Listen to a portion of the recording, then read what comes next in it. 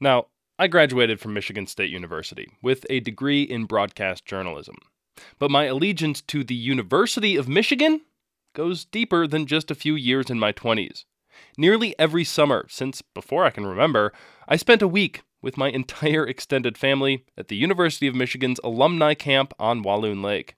And every year, we would start the week with a rousing round of the victors. You probably know the song.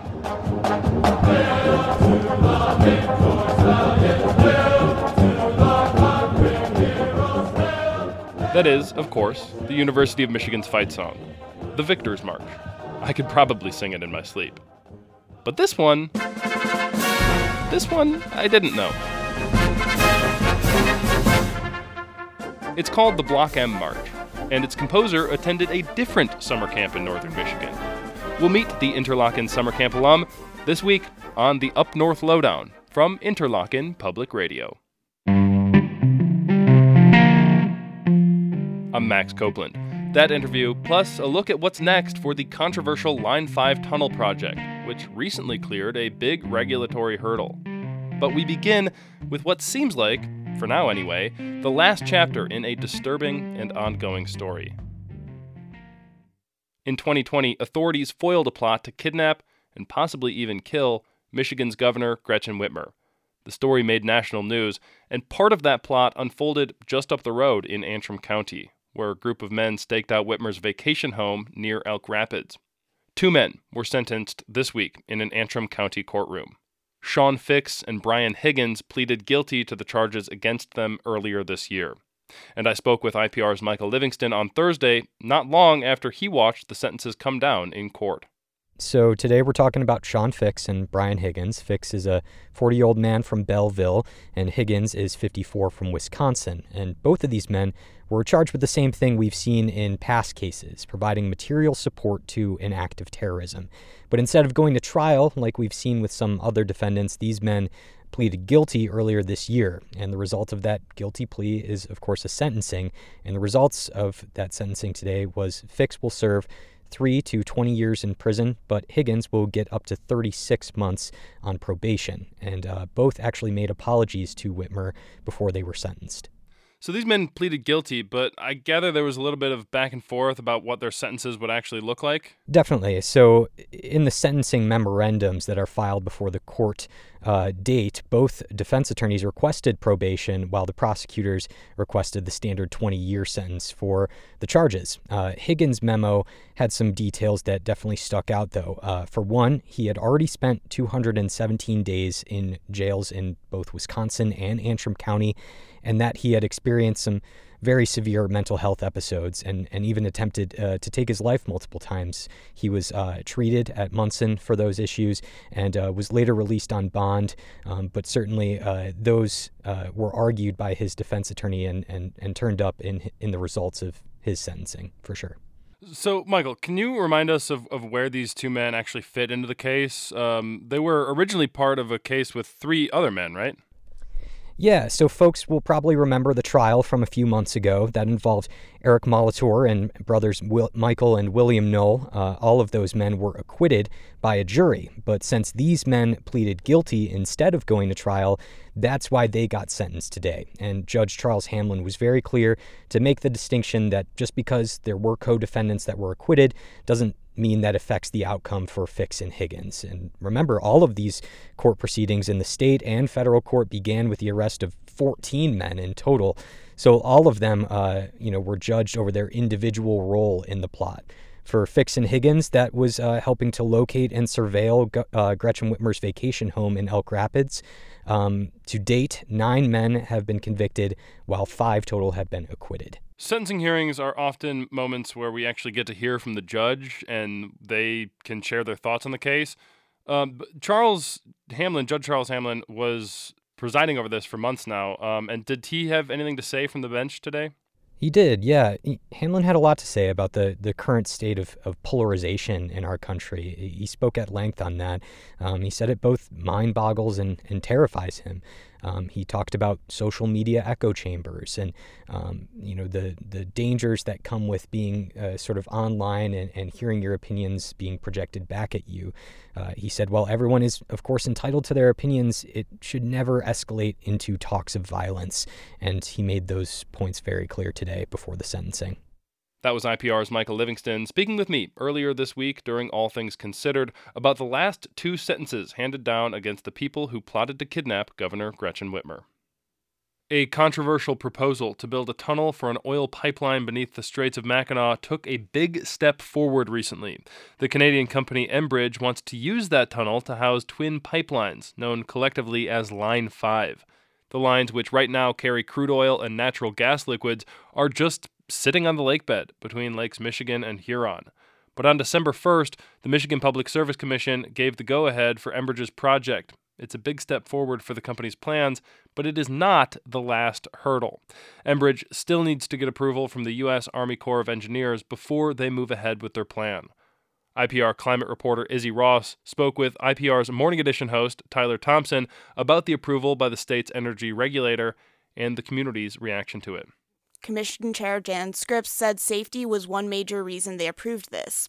In 2018, an anchor hit the pipelines, damaging them, and on Friday, Scripps cited that incident as an example of how vulnerable they were. Fortunately, the pipeline didn't rupture in that case, but there's no guarantee we'd be so lucky the next time. It's clear we need to get those pipelines off the bottomlands and out of the Great Lakes. Other Enbridge pipelines have ruptured multiple times, and for that reason and others, many opponents want the pipeline shut down completely. What were some of those reactions to this decision? It was obviously applauded by Enbridge. Spokesperson Ryan Duffy said in an emailed statement that the permit was a major step in the project. Lawmakers like Harbor Springs Republican Senator John DeMoose posted news releases cheering it on as well. DeMoose claimed it would help with energy security in the Upper Peninsula. But many people were deeply disappointed and angry, and they showed up to Friday's meeting of the commission to say so. Here's Andrea Pierce. She's a citizen of the Little Traverse Bay Bands of Odawa Indians and chair of the Anishinaabe Caucus. Seriously, you're supposed to protect the Great Lakes, protect us. These pipelines and tunnels are going to go through my tribal lands, to my people's lands, through my community. And I think that's just reprehensible. I think what you've done here is just negligence, complete and utter negligence. That sentiment was echoed throughout the public meeting, with people saying this threatened their health, their communities, and the environment. Yeah, you mentioned there have been spills from Enbridge pipelines. In 2010, Line 6B spilled 840,000 gallons of oil into a tributary of the Kalamazoo River. But climate change is also factoring into this debate, right? Yeah, so the 70-year-old pipeline transports more than 22 million gallons of oil per day from northern Wisconsin through Michigan to Ontario.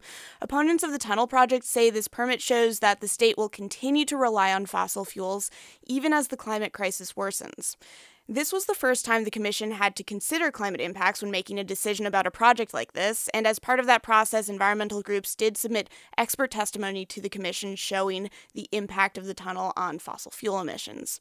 And on Friday, Scripps, the commission chair, did acknowledge that a transition away from fossil fuels is taking place. He mentioned the energy legislation recently signed into law by Governor Gretchen Whitmer, which requires that the state transition to 100% clean energy by 2040, not too far away. But he says the state still relies on oil and natural gas. So what's next? Well, first off, Enbridge is facing a lot of legal challenges. It's defying an order from Governor Gretchen Whitmer to shut down Line 5's pipelines in the Straits that spurred lawsuits between state officials and the company. Bay Mills Indian community passed a resolution to banish Line 5 from tribal lands. Among other things, they're citing threats to treaty rights, resources, and ways of life. They're also challenging a separate permit from the State Department of Energy, Great Lakes, and the Environment. And Enbridge can't move forward again unless the U.S. Army Corps of Engineers grants the project a federal permit. That's expected in 2026. Before then, the Corps needs to determine the environmental impacts of the tunnel project. A draft of those findings is expected in the spring of 2025. That's IPR's Izzy Ross speaking with Tyler Thompson. The story comes to us through a partnership with Grist. You can learn more about them at grist.org.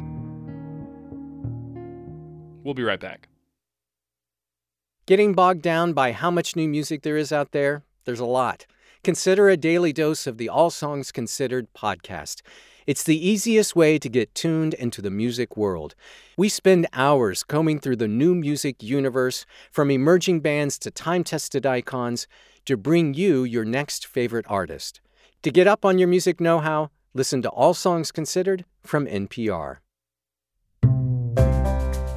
In the Great Lakes region, we often think of invasive species coming from other places, like Asia. But what about species from here, invading other parts of the world? Now, in Lake Biwa, we can find many North American species like bluegill, largemouth bass, red swamp crayfish, and American bullfrog. Next time on Points North, we focus on one species the Great Lakes exported and explore how it shows we have more in common than we might realize. That episode of Points North is now available. You can listen to it wherever you're hearing this podcast. Welcome back to the Up North Lowdown. I'm Max Copeland. We learned this week that the University of Michigan will be headed to the Rose Bowl. The football team will face Alabama on January 1st, so no doubt the players will spend the time getting ready. But the marching band will also have some work to do. The Tournament of Roses parade stretches more than 5 miles through Pasadena, California, which is a long way to walk, let alone march while carrying heavy instruments.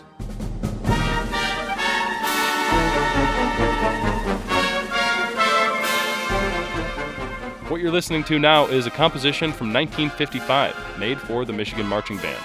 It's called the Block M March.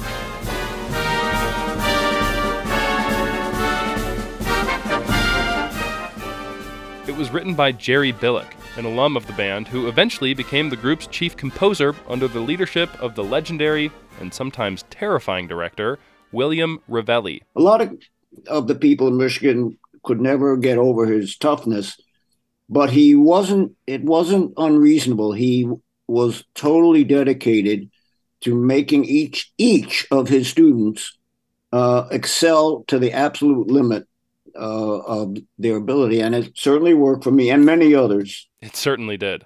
Bilik would go on to a long career in music as a composer for wind bands and television, among other things.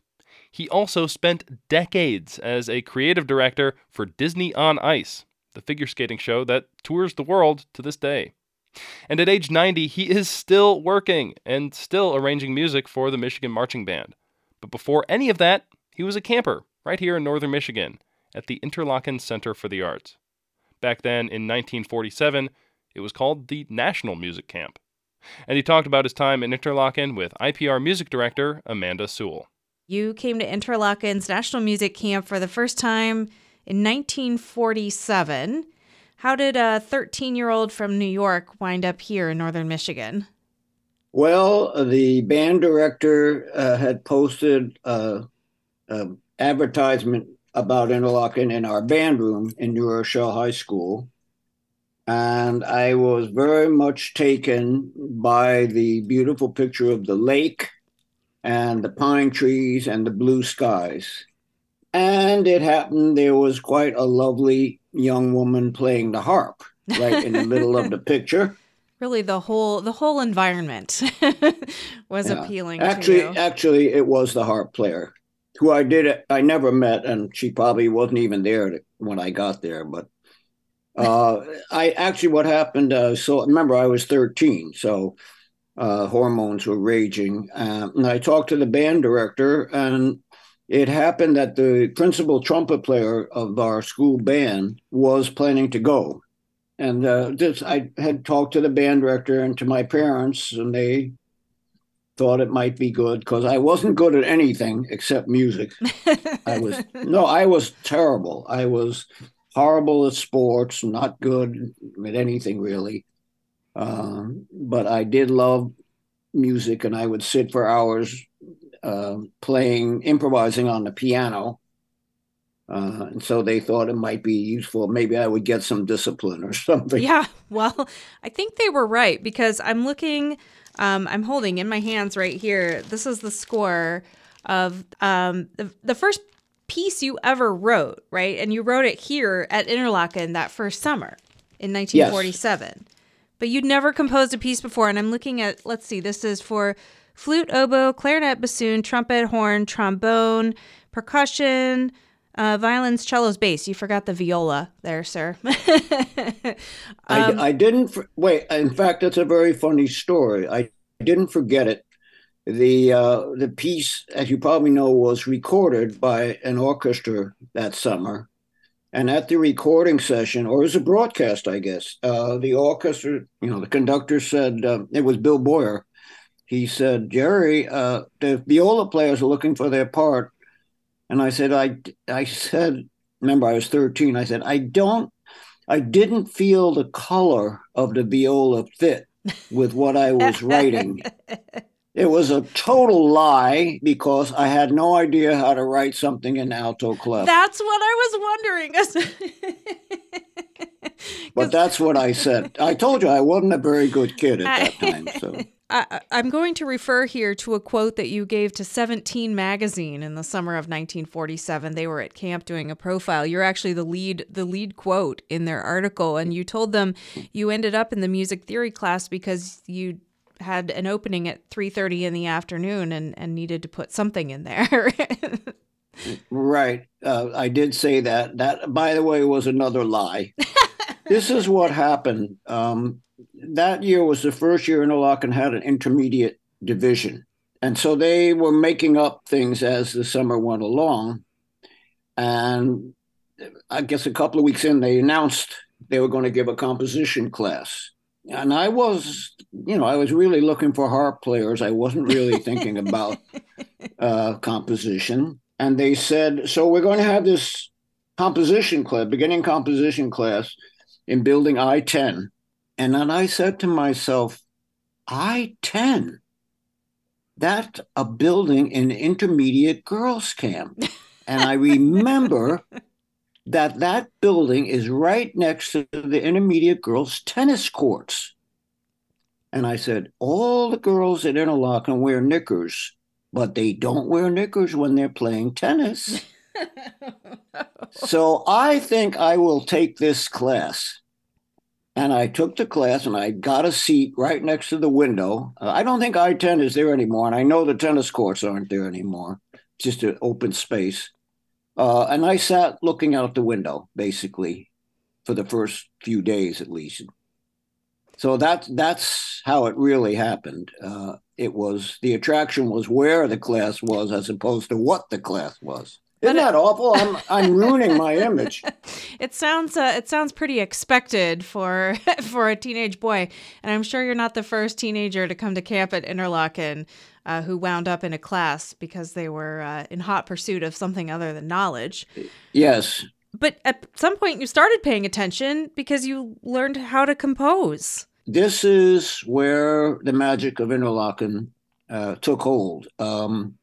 They took us, the intermediate boys, to a concert in the Bowl, and the concert was Mozart Requiem. And about halfway through, they were doing a section of the Requiem called the Ricordare. And I can't really tell you why or how it happened, but I had a metamorphosis. I was completely carried away by the music physically. It was like I started an out-of-body experience.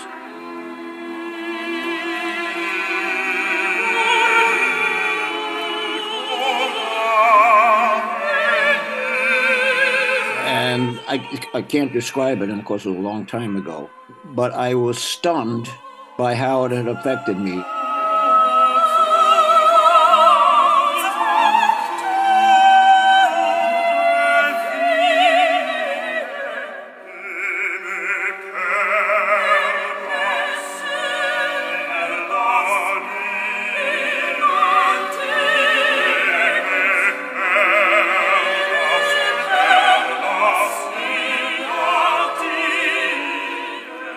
That and the beauty of being in the bowl under the pine trees and the sun going down. It was a transformative experience.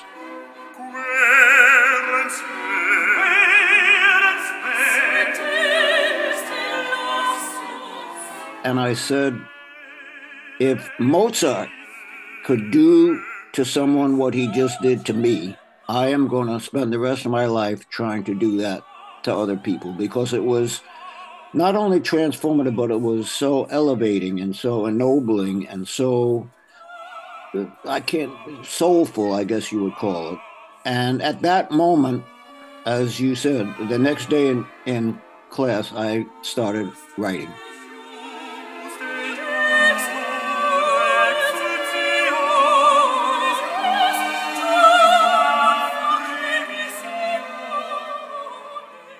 Jerry Bilik talking with IPR music director Amanda Sewell.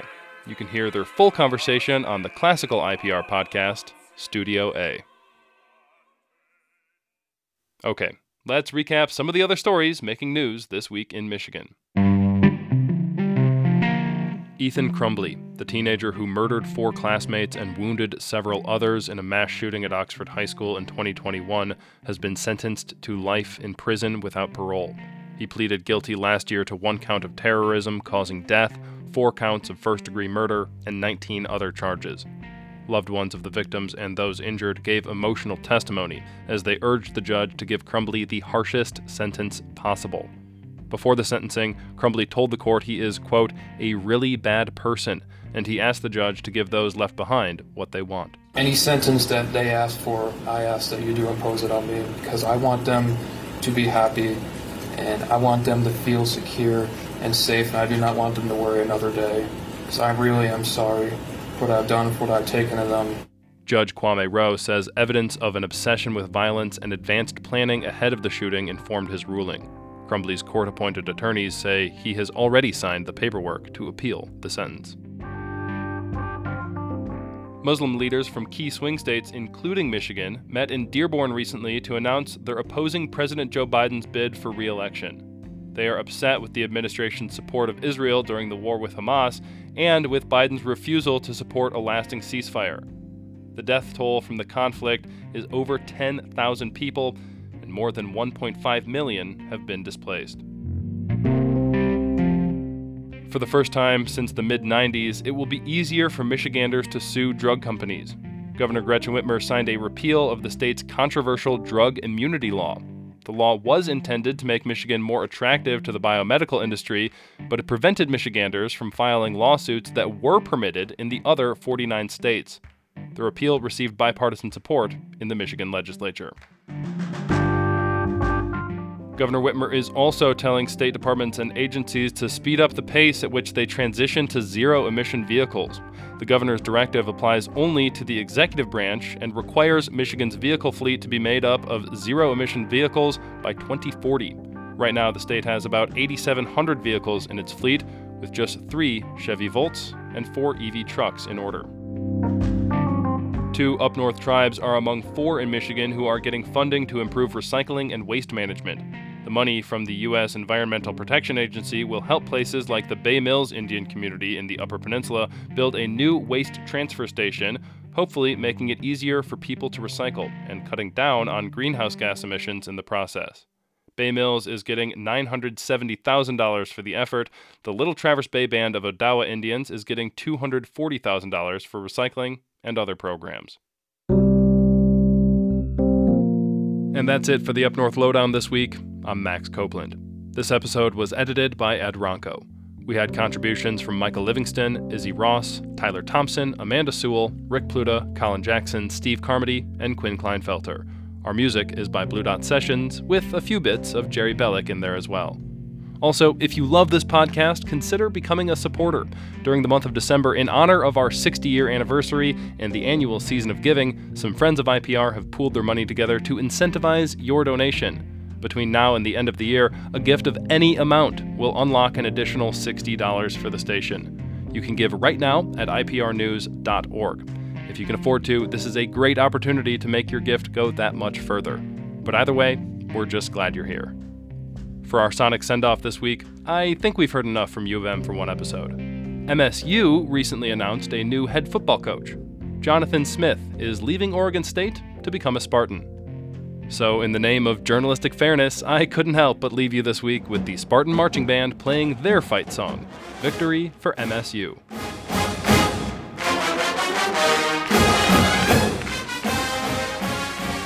Thanks for listening, and have a great week.